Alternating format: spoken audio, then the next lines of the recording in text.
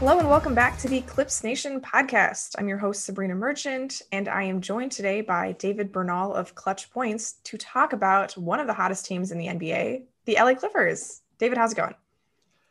You know, Sabrina, I am doing as well as one could possibly be doing. I am the new proud owner of a PlayStation 5. Ooh. I can no longer afford to buy groceries. At the end, I'm hoping that we can link my GoFundMe for people to contribute so that I can eat. But you know what? Who needs sustenance when one can live off the joys that a new digital device brings? I mean, I hear you. We just got out of shoot around with the LA Clippers, and Patrick Patterson was talking lovingly about Pokemon Sword and Shield and all of the other video games that he and the Clippers play while they're on the road, because it's pretty much all you can do these days. Okay, so thank goodness, they all got PS5s too at the start of the season. Yeah, okay, so I was not aware that Pokemon was such a huge thing. When I was growing up, I was very into the trading cards. Of course. And it warms my heart that people are still trying to catch them all. Yeah, I think Patrick Patterson is like not that much older than I am. I'm going to look this up real quick. He's got to be like early 30s tops. Oh, okay. So it may just, maybe the very youngins. Much of the age where like, you grow up with the trading cards and then, he's 31. Oh, so, okay. Yeah. Yeah. I mean, he said it's a little nostalgic. He likes playing it. The guys on the team, when he's on the plane playing, they're like, bro, how old are you? But it's very much of his time. Like, if anything, they're dating themselves by how young they are, by not wanting to play Pokemon. That's the way I see it. Also, Pokemon, I think, in the top 5 conversation for greatest theme song of all time. Right up there with, I think, Fresh Prince has to be at near the top. Friends. Sure. Pokemon's definitely in there. A conversation for another day. But yeah, it's something we really should consider for another time, because I would have to do some research, going into that discussion. I have not done the research. I'm here to admit it. Like, I'm just not prepared to have this conversation. So that's fair. Yeah. Well, I mean, as much as I like talking about Patrick Patterson, he is not the reason that the Clippers have won their last 5 games in a row. Oh, he's not. And I'm just going to, give an open-ended lob here for you, David. What do you think is the most important reason that the Clippers have been so successful to start the season, 11-4, a half game behind the Lakers as we record this? Who do you give the most credit to? So the easy answer can at times often double as the best answer. And Paul George, I think, is the easiest answer. His development into a playmaker and the focal point of the Clippers offense, I think, has been one of the more noticeable trends of the early NBA season. And it's, you watch him play, and obviously he looks so much better than when we saw him during the bubble. But the Clippers aren't also asking him to do anything that's crazy. His efficiency numbers are really good across the board, and I think that's indicative of the types of shots that he's been getting. He hasn't been having to shoot over double teams and has just been knocking shots down left and right. His points and production very much comes within the flow of the offense. He's been doing this thing where as much as his playmaking has been getting attention, he's actually developed into a really good screener. Mm-hmm. And I love watching him because he has a habit of kind of slipping the screen at the last moment and darting into the mid-ranges. Has been really, really productive there.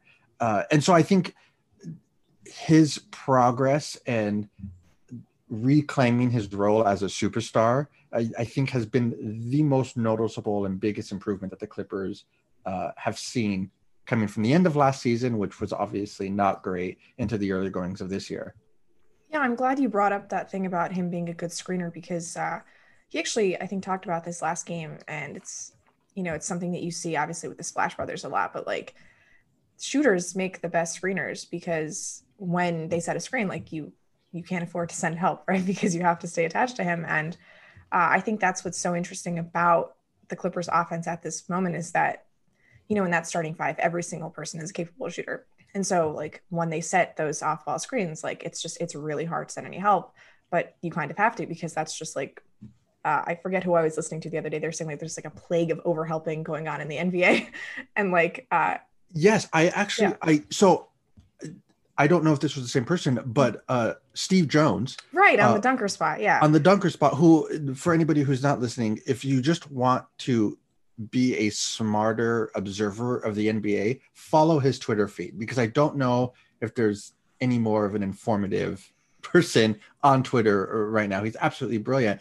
And I don't know that it was Steve Jones, but it was somebody else was pointing out, when you're talking about shooters being the best screeners and defensives overhelping on them.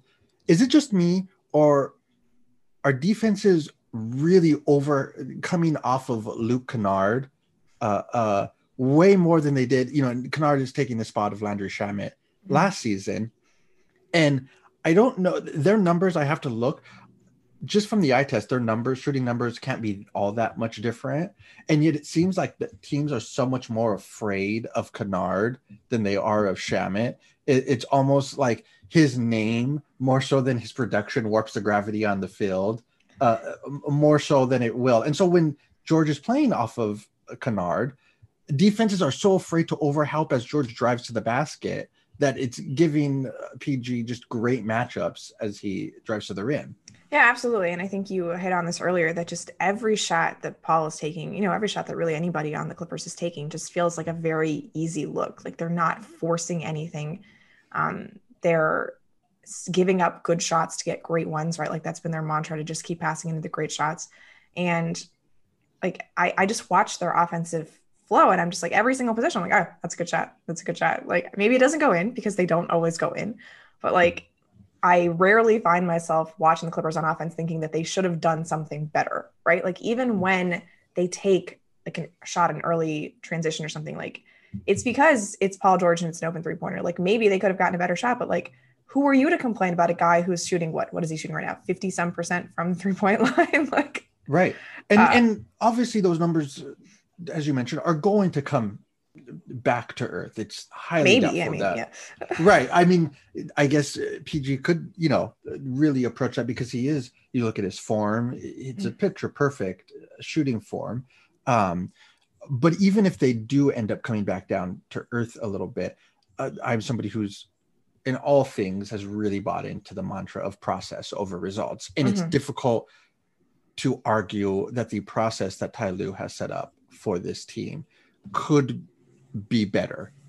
I just don't see where any of those inefficiencies are going to exploit for them. It seems to be clicking on all cylinders in exactly the way that they intended. Yeah, it's so interesting because one thing that Doc Rivers used to talk about a lot was pace. And Ty Lue mentions it a lot too, and yet the Clippers do not play with a lot of pace. Like they're, I think, among the bottom 3 slowest teams in the league. And, you know, it's hard to complain with the results, because obviously, like, number one, offensive efficiency, whether you're looking like without garbage time, with garbage time, like it all favors the Clippers at this point. And like I said, I can't see them, like, you know, changing anything meaningfully that they're doing with their offense, because it's working so well. And you'd think like good teams would want to generate more possessions, because that makes there's less variance than for bad teams to catch up with you, right? Like that's always been the playbook for underdogs in playoff series, is to slow the game down, you know, muck it up, have fewer possessions so that there's a greater chance that you can get back into the game. And that's something that Denver actually did against the Clippers in the playoffs last year. Like all of the final few games of the series were much slower than the first 4 when the Clippers were playing well. And yet the Clippers have just decided that, okay, well, they keep talking about pace, like obviously, but it's just their offense seems to work better when they settle down and get into their flow. And like, why would you need to even play in transition when you can generate the level of offensive efficiency there on the half court?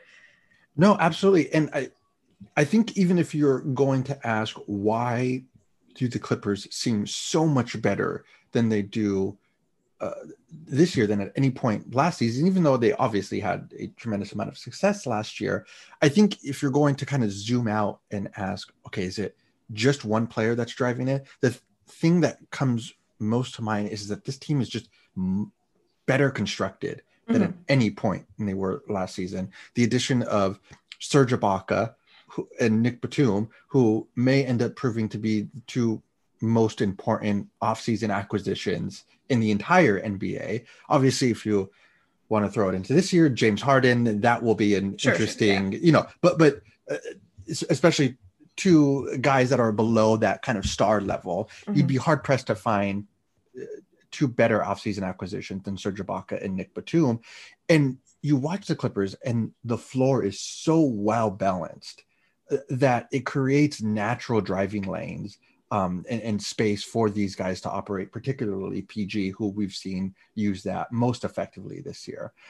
And I do think part of, in a little bit of defense of Doc Rivers last year, part of the reason why the Clippers had to play with so much pace is that if they didn't operate in transition as much as they did, they were going to have to rely on PG and Kawhi to operate in isolation, or to start pick and rolls where, you know, the switch really wasn't going to happen. And so they weren't going to have a mismatch to exploit. The offense just seemed a lot more mucked up than at any point this season.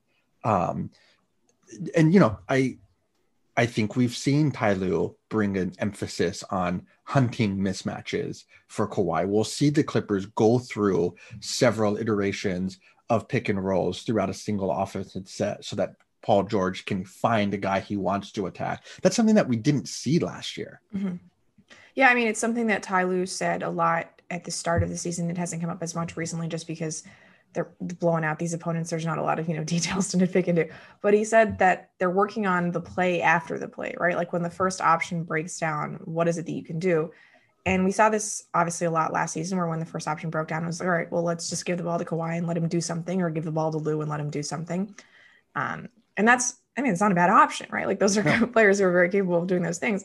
But it's easier to scheme for, you know, when you're playing a 7-game series. And now we're saying like, okay, well, that pick and roll doesn't work. Well, there's, you know, some off-ball screen that's happening that this guy's opening up, or you can just drive into the paint and kick out, and there's something else that's going to open up. And it's very refreshing, I guess, to see the Clippers like play with so much movement and freedom. And they're obviously running sets, you know, like they're definitely plays that Ty Lue has installed, and you see those most clearly like in after timeout situations, you know, start of quarters, things like that. But just the flow more than anything is what stands out with the Clippers. And like, I'm not of the belief that, you know, jump shooting teams cannot win championships. Like that's obviously a ridiculous construct, and the Warriors have won championships, but I do find myself still a little bit wary of relying on such a high volume of jump shots, you know, to construct your offense. And the only thing that like is mildly concerning about the Clippers is that even though they get into the paint a lot, it's never to score. You know, it's always to just kick out, or as the Clippers like to say, to spray out for 3-point shooters. I don't know where that word comes from. Spray is a very like non-basketball word in my vernacular, but that's like the only thing I might be like a little interested in, is just getting a little more offense coming in the paint, because they don't get a lot of free throws. They don't really score much at the rim. And while it's fair to say, like, of course, like they're not going to shoot, you know, 45% or whatever from 3-point range, like the majority of their shots are wide open. Like, why wouldn't they go in? The later you get in the season, you know, tired legs, longer series, I would like their offense to be a little bit more diversified in terms of where those points come from. But again, those are like nitpicks, because the general efficiency is so impressive right now. No, and I do think it is concerning. The free throws, the lack of free throw attempts, concerns me more than just the pure points in the paint, especially because I was looking at tracking data from Synergy Sports, and the Clippers' lack of production in the paint just simply seems to be coming from a lack of volume and a lack of shots that are being taken in that area, rather than an inability to convert when you are there. Their conversion rate is actually really good. I think it's in the top 10 in the league. It's just that the volume is, I believe, and I don't have the tracking data in front of me, but it's something like less than 7% of their possessions are ending in that area, even though their conversion rate on them is really, really high. So it's a little bit of, okay, well, if you can succeed in this area, shouldn't you be emphasizing that a little bit more? Or is it just simply, hey, 3 points is more than 2 points, and so we're going to spray out to the 3-point line? It'll be interesting to see if Ty Lue adjusts that as the season goes on, if the Clippers hit a route where their shots are not falling. The free throw attempts and I think that's correlated with their lack of interior production, is a little bit more concerning to me if just because we have seen guys on this Clipper team struggle to get to the free throw line with the same consistency in the playoffs that they do in the regular season. And Lou Williams is the prime example. Right, the number one of name that comes to mind. Yeah. Right, exactly. In fact, Lou Williams may be the number one guy in the entire NBA when it comes to that. I think, especially through the first 10 games of the season, we saw Ty Lue ask Lou to operate in a very different role than he historically has. He served much more as a passer and almost as a release valve for Luke Kennard and Reggie Jackson as they handled the ball. In fact, I think his shooting percentage, his production in pick and rolls has gone down by like 10%, and his shooting production has gone up by like 8%. According to tracking data again by Synergy Sports while I was perusing their database. And then eventually early last week, we saw Lou kind of revert back to the role that he did last season where he scored 21 points and he was much more of a ball handler and aggressive on offense.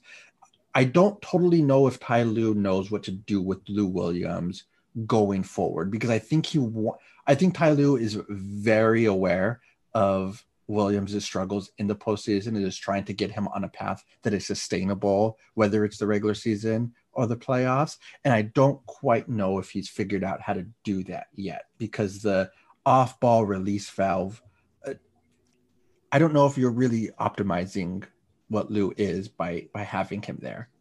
That's a really interesting point. And I know a lot of people thought that when the Clippers acquired Luke Kennard over the offseason, that he was sort of a insurance policy for Lou Williams, right? Like if the Clippers decided that they wanted to upgrade on him or just change him into a different type of player altogether, that at least they had that sixth man gunner creator in the second unit who could not replicate what Lou Williams does, because I like Luke Kennard quite a bit. He's no Lou Williams, but at least offer some of a similar skill set, right?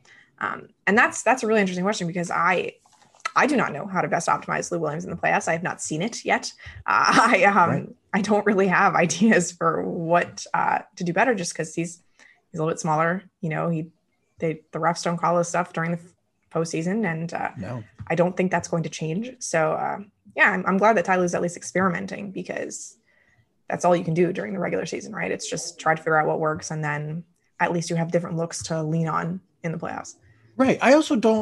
I'm not completely convinced that it's a bad thing that Lou Williams kind of has to change in the postseason, and that we could just see him serve as that release valve and shooter to spread the floor, especially because naturally when the postseason arrives, rotations always shrink. You hardly ever see teams really just throw out complete second units onto the floor without staggering their starting lineup, which the Clippers aren't even doing now, which is great. Yeah. Right, which is also will bring me up to another point in just a moment. But I don't know if it's a bad thing if we just say, hey, while we're in a chase for the number 1 seed or a top 3 seed at the very least, it's okay to have Lou Williams go off for 15 to 20 points a game during the regular season as a means of just winning games in February that we otherwise wouldn't without him. And then once we get into the postseason, things will change, but things will always change once we get into the playoffs. And I don't know if that's necessarily a thing that Lou should be all that concerned about. But in terms of the Clippers staggering minutes, that is something that has been interesting to me in the early going, especially because in the preseason, we heard Ty Lue talk a lot about we are going to play through our stars, which is a pretty obvious thing to say. I mean, they have done that, I would say. Right. Yes, they have. So if somebody were to have told me in the preseason that Paul George's usage rate would be way up, that he would be the focal point of the offense and his production would be what it is, I would be surprised, but I wouldn't be shocked, because I would have assumed that meant that him and Kawhi were playing apart a lot. That has not happened. It's happened over the last 2 games a little bit, where Ty Lue has begun to stagger their minutes a little bit as he tries to figure out that second unit that has just really not been good. But it's really just been Kawhi who's playing a lot of off ball, and PG who has taken the reins. And that surprised me, the amount of time that the two have shared the court. I thought Ty Lue would have broken them up a little bit. And we'll see if that continues, but that is something that kind of has raised my eyebrows through the first month of the season. Yeah, I think they were playing a lot separately when Marcus Morris was out because the Clippers wanted to have just like more scoring on the floor at all times, Right. you know, because if you're going to use Patrick Patterson, that second unit, like you need to have Kawhi or PG out there just to help things out. And it does seem that once Morris has come back that like Ty is letting him get a little more free reign in the second unit. And so that requires Kawhi and PG to play together more. It looks like so far that PG's played about 2/3 of his minutes with Kawhi. So Right. I don't know if that's a big number or not. I probably should have checked it against last year, but From the eye test, and again, you're around this team every day, and I will check in with the Clippers at least once a week. Sure. So it may just be by the eye test. It seems like they're playing a lot more together than they did last season. But I do also think, you know, that second unit is going to need something to change. And so many times I think we'll just see coaches not have a lot of structure with their bench unit, and they're oftentimes just built around a guy or two who can do one thing, you know, whether it's Lou Williams or Jamal Crawford or Jordan Clarkson, who, by the way, has been really, really good in Utah in a way that I did not expect him to be. And the Clippers, I think in years past, have been built around that. Hey, just go out, get the ball. Please don't blow this 20-point lead. And if you can extend it or you keep it the same, that would be really great. That has obviously not happened this season, where that bench unit has been among the worst scoring units through the early going so far. And so it will be interesting to see if Lou breaks Kawhi and PG up and starts playing them, start staggering those minutes and playing them more with the bench unit, rather than just having 5 bench guys out there at the same time. Because especially defensively, it's just been not good. Yeah. That might be the only thing that I really have like questions about with the Clippers is just what to do with that bench unit. And even then, like, I'm not concerned, let's say, because a very easy fix is just, okay, let's put Kawhi or PG with one of them, you know, like it's not, Right. It's not a huge concern there. But let's take a quick break and then we'll come back and talk a little bit about Kawhi Leonard. So Paul George has been very much in, you know, early season MVP conversations. His efficiency obviously is off the charts. It's insane, really. Like it's just the 50-50-90 season is something that has not been approached. I do remember vividly following a Kyle Korver a few years back when he was approaching a 50-50-90 season. It's obviously very different when you're at the volume that Paul George shoots versus what Kyle Korver had to do. He didn't make it, unfortunately. He didn't even get 50-40-90 because so many of his shots were threes that like the whole thing just fell below 40%. Anyway, that's a different question.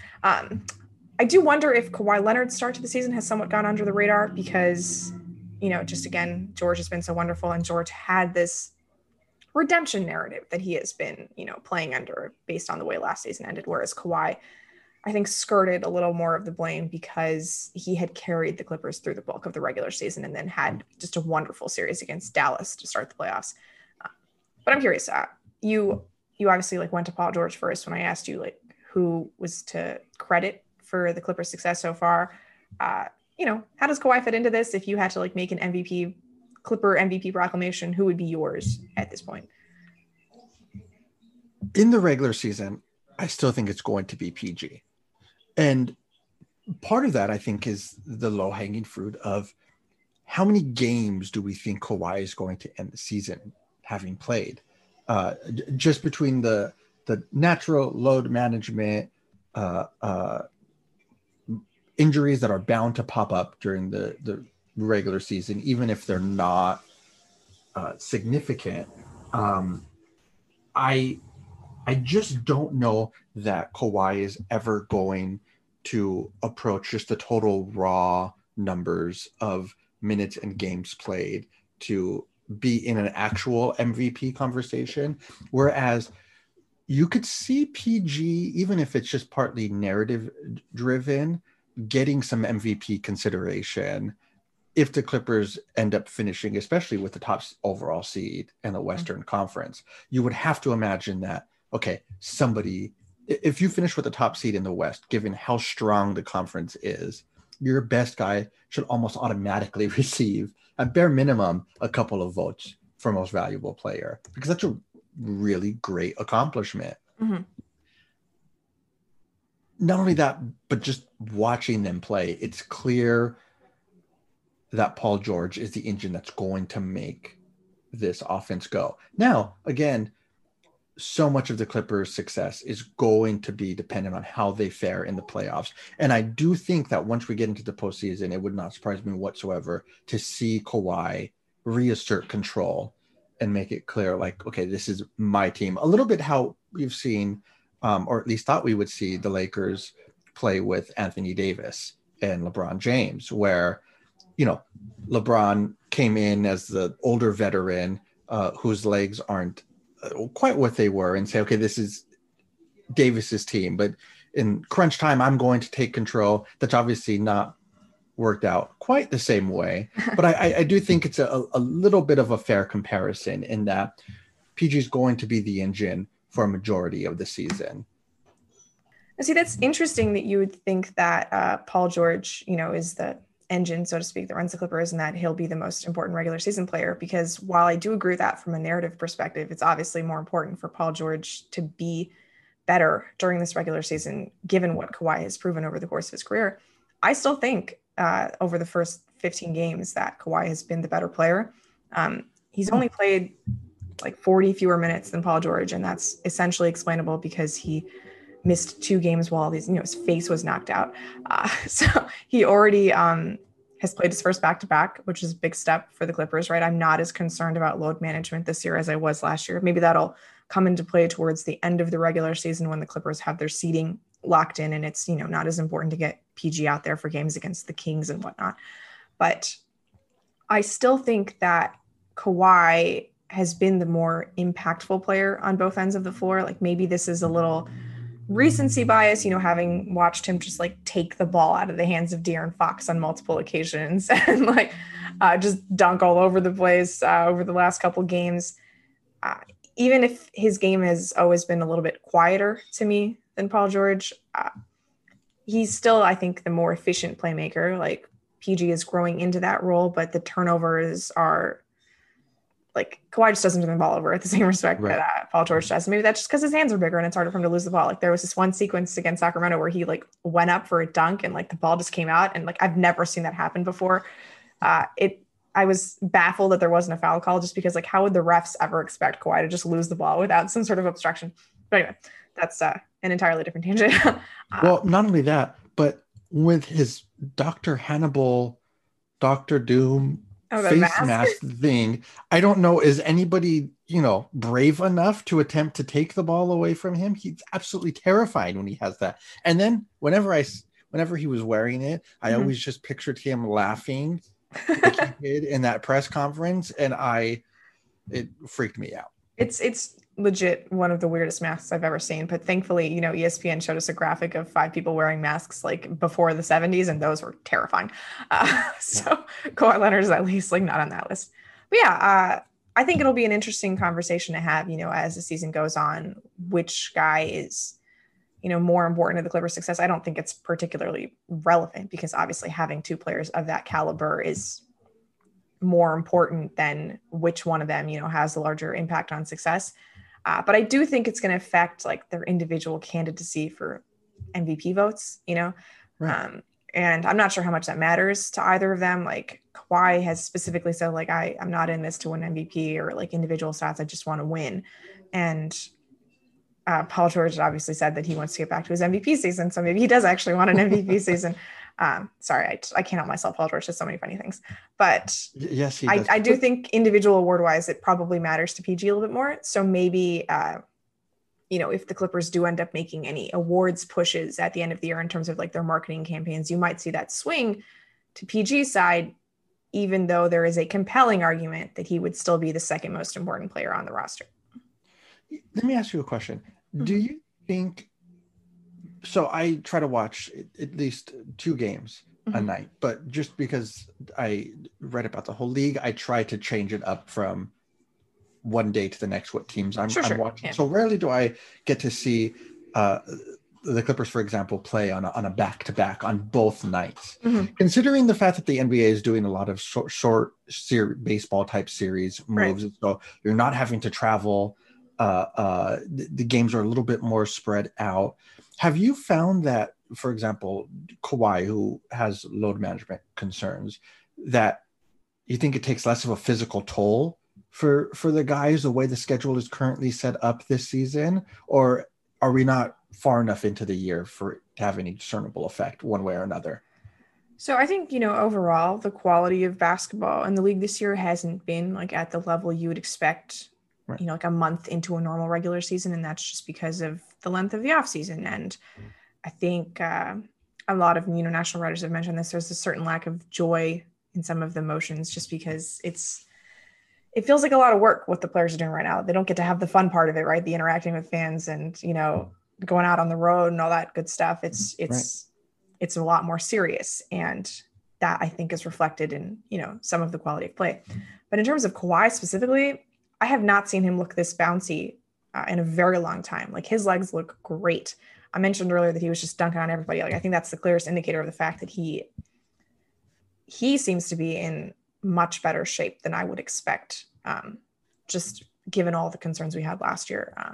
I don't really think that, I have heard that he has like some sort of like degenerative quad issue. Like that's going to require, maintenance throughout the course of his career and even beyond. But I think he looks physically like fantastic. I don't think you ever see it down the stretch of games where it looks like he's a little bit tired.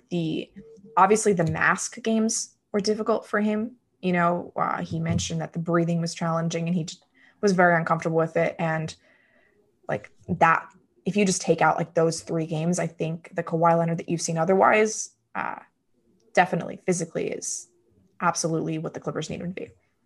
Absolutely. The other thing in terms of award season and if the Clippers will be in contention and if any of the Clippers will be in contention for end of the year awards, I do think, look, given the success that the Clippers have had and the fact that they are expected to be championship contenders, Ty Lue won't be in consideration for coach of the year unless they go on this. If they're the number 1 overall seed, like why not? Right. But, historically it's going to be somebody in Memphis is going to be in contention for it. Or if the Jazz end up finishing with the top 2 or 3 seed, I would imagine Quinn Snyder will get someone that overachieves, not like the Clippers who are expected to be a contender anyway. But Ty Lue should be in consideration for coach of the year, at least through the first month of the season. I would imagine his adjustments will continue. It's so interesting because I think the narrative that surrounded him as a coach was that he was this player's coach who could create a lot of buy-in from his roster, and that he's really great at challenging superstars and helping them raise their game. But really, tactically, he's as good as any coach in the league. And a lot of the stuff that he's doing isn't even necessarily world altering. It's, employing the use of analytics and attacking matchups and things that are low hanging fruit, but still his ability to have changed the way that the Clippers have played by tweaking kind of everything at the margins, I think has been really noticeable and just really great. And I don't know. I don't know if it's proper to say that he's underrated, because that would mean somebody would have to say that, Ty Lue just sucks. And I don't know if really any serious person out there is saying that. Yeah, I got a lot of comments saying that they did not want Ty Lue to be hired this season. And that shocked me because all he's done is just make the finals every year that he's been the head coach. So I don't really know what the problem is. Right. It's this weird, it also goes to the fact that he coached LeBron and coaches that, lead LeBron teams are, obviously the popular narrative is, oh, well, LeBron is the coach, the general manager, the team manager. LeBron does everything, which is, to a certain degree is true because LeBron does do everything. But Ty Lue, even when he was in Cleveland, really matched up well against Steve Kerr in a lot of those final series. And I was really hopeful for the Clippers coming in, not just because I thought that they needed a voice change after Doc Rivers, but because Lue seemed so willing to make some of the adjustments that Doc either couldn't or wouldn't. And actually, I have another question for you, just being around this team. Obviously, just watching the Clippers play over the last several years, I knew that Doc, and I don't want to change this whole conversation to going back in time, especially because I know on this podcast you guys have probably done this, but just out of curiosity, I knew that Doc wasn't as analytically inclined as some of the other coaches around the league, and we saw a lot of that with his minutes regarding Montrez and Lue in the playoffs and things like that. But after he left, there seemed to almost be some reporting going on that there was a lot of tension between Doc and the front office, and particularly them wanting to introduce analytics in the way game plans were constructed. Were you aware of that? Because there didn't seem to be all that much tension for me, or do you think that was just something that after the fact guys are naturally? I think you can tell from the way Ty talks versus the way Doc talks, just like what is influencing their decision making. And it was a common thing with Doc Rivers, like just very basic, that we would ask about, shooting more threes, because the Clippers have been a very good 3-point shooting team percentage wise over the last few years. They just volume wise have not taken very many. And, even like his resistance to, taking more 3-pointers, just like, I want to take open shots, like little things like that. And just, in hearing Ty Lue over the first few weeks of the season, just the terminology he uses is stuff that you were not hearing from Doc Rivers. So I'm not sure that it was ever like obvious that there was, a feud between Doc and like the rest of the members of the front office, but like it was very clear that he had a way of doing things that is different from the way Ty Lue does things. And that is not surprising to me that, reports of that would come out after he left. I do think it's just a fascinating alternate timeline to think of, like if the Clippers had just beaten Denver and then Ty Lue, like, I don't know, what if like Milwaukee wanted to hire him, or like, right. Just see what he can do with an existing talent base is just very interesting to consider how his skills could have been put to use on another team. But like, obviously the Clippers are very fortunate to have him. And I think you make a very compelling case that if any Clippers should be an award consideration, it should be Ty Lue, because if we look at the other teams atop the league, like Frank Vogel's not going to get consideration. Steve Nash hasn't really done enough. Mike Budenholzer obviously is not. I don't think Doc Rivers is getting Coach of the Year status for what he's done in Philadelphia. I think that's very much a Joel Embiid situation happening there. And there haven't been a lot of like, I don't think Monty Williams deserves credit for Phoenix. And like none of those teams that I thought were going to be really bad have been like good enough to the point where I would give them that, like Taylor Jenkins bump, like you said last year. Right. So yeah, at the very least, he's got to be top 3 at this point. Oh, absolutely. And look, to also give credit where I think credit is due. It is a little bit of a chicken or the egg argument, because I do think what makes Ty Lue's job a lot easier is the fact that I do think the roster is just much better constructed this season, which I know I mentioned earlier. The additions, their floor balance has just been a lot better. So it is, yes, it's picking the easy fruit or the low-hanging fruit, which is, I think, the actual analogy there. Yeah. But you still actually have to go and pick it and make that change. And I think he's done a really good job of identifying the least paths of resistance and gearing the teams toward that direction. All right. So we've spent a good deal of time talking about just what a wonderful outfit the Clippers have been this year. I'm curious if there was one thing that you were looking, like any areas of improvement that you want to see, going forward over the next 10 games sample or whatever. What would that be? I think it is the bench unit and what they end up doing with that group.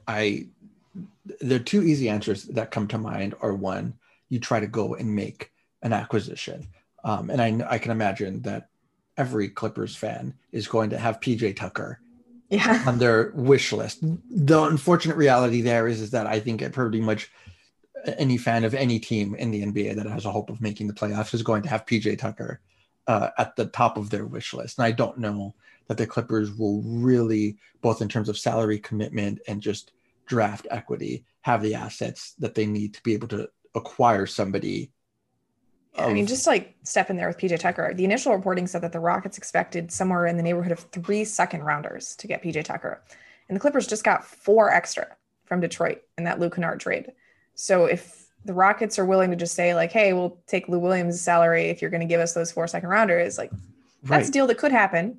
That, I read that report and I think Kevin Porter Jr., who also just got traded last night, the Cavs had traded 4 second rounders for the rights. That's correct. To move up to the 30th overall pick to the Pistons, I believe it was a couple of years ago. This second round is just making the moves. Yeah, it's just everybody is just in love with the second round, which, I mean, look, you want as many bites at the apple as you can possibly get. I can't help but feeling they're going to inevitably get more for Tucker as the season goes on, especially because with the play-in tournament, more teams are going to be involved in this race than ever before. And I do think if, God willing, we have fans in the seats by the late season, I can see a team that is on the fringe feeling the financial push to try to make the playoffs, to get that playoff revenue in, and overpaying and sending a first round pick and 2 second round picks to Houston for Tucker. I could very much see that happening. And so I don't know. I think that 4 second round picks is more of a baseline than a ceiling for what they end up getting. Yeah, that's a good point. Sorry, I interrupted you. You said there was a couple ways to improve that bench unit. One of them would be getting another player. Yes. And staggering the minutes, which is what we've seen and talked a little while ago about Ty doing. I think the third option, which may end up being so the bench unit's struggles has obviously been on the defensive side of the ball, and the fact that they just have not been able to guard anyone, but that they've been subpar offensively. And I do think we saw last week a little bit where Lou kind of went off and the coaching staff kind of took the reins off him a little bit. I also wouldn't be surprised if we see a reversion to how the Clippers have utilized Williams in the past start to come up again. Because if you're looking for in-house fixes, that seems to be a fairly obvious one. Yeah, you just got to let Lou Will do his thing, right? Yes. He didn't win sixth man by being a passer. No, and sometimes don't try to overthink it. I think, Yeah.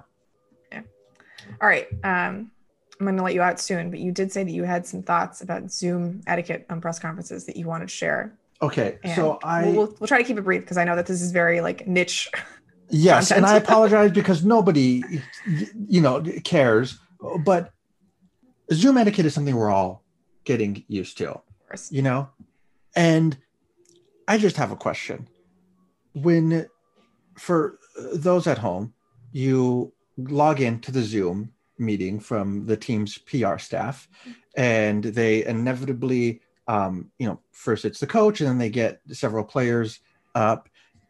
I have decided that you during those times, it could be like a 15-minute break in between when somebody comes up to the podium and while you're just sitting there. Of course. And some of our colleagues will leave their video on for that entire duration. And it's not just uncomfortable because you're just staring there and they're doing other stuff. They're writing, they're, pulling up stats. I'm not going to say in what market. I'm not going to say who. I have seen some of our colleagues do some mildly embarrassing, weird things on the, you have an itch in your nose. Yeah, sure. You have to sneeze, normal human things. But I think, can we all just agree that while we're waiting for somebody to come up to the podium, that the video should be off? Am I wrong in that? You know, so most of my experiences with the Clippers, and they do not even have video for the audience during practices and shoot arounds. Oh, they don't. Only during pregame and postgame is video allowed. Okay, yes. So pregame is obviously very short. It's just Ty Lue. He comes, he goes, Right. that's it. And postgame, there are some gaps, obviously, because Paul George and Kawhi Leonard like to take their time before talking to the media at the end. I'm not sure why they still need to do that during this particular stretch of our lives, but you know, I would say that most people tend to turn their video off during those breaks and then come back. And if they keep their video on, it's because they're just at Staples Center and, you know, Right. sitting on that, you know, concourse. And so really what is there to see? You know, here's the other thing. When you ask a question, do you then turn your video on because they can see you, right? If you have your video on, there's a screen in front of them, I believe. Yeah. So for those pregame, postgame, yeah, I generally turn my video on when I'm asking a question, unless like I've just like finished working out and then I don't want to turn my video. Okay, see, because that's the other thing is that I don't like having the video on at any point. I don't know if it's because I'm embarrassed, like, oh, I'm sorry that I have to ask you this stupid question. Yeah. I have a lot of anxiety about the questions that I ask pregame and postgame. I have a fear of going viral for being one of those reporters that asks a really dumb, obvious question because I don't know, I got up to the bathroom and missed a key play and you know, like I don't even know what that would be, but anyways, but I have been thinking it's probably rude not to have the video on so that the coaches or players can't see you. So we think the etiquette should be when you ask the question, turn the video on. Yeah, I would agree. Yeah. Okay. Yeah. I mean, I understand people like if they are like, you got kids running around in the background or like there are situations where obviously like if you don't want to put the video on, like it's entirely your decision, but I'm with you. Like if there are gaps, you know, feel free to just shut the camera off. It's not a big deal. Yes, that's all I'm saying. I will say this. I am not a very large person. I'm like 5'5", 130, and you know, I'm short or whatever. I do like the Zoom in that I don't have to like elbow my way through the scrum to get to, especially when they're doing those hallway interviews with the coaches and people have their phones out and my arms don't even reach high enough for my phone to, you know, be up so I can record the conversation. I do like Zoom for that. It's an equal opportunity venue. Yeah. That's my take. We have to play by some rules, you know? Yes. Which everybody's doing, whether you're out in press conference or not, we all have to play by some Zoom rules. And I completely understand that. Well, David, thank you so much for your time talking about the Clippers, all of your insight on Ty Lue and Paul George and everything that's happening here. Tell the people where they can follow you.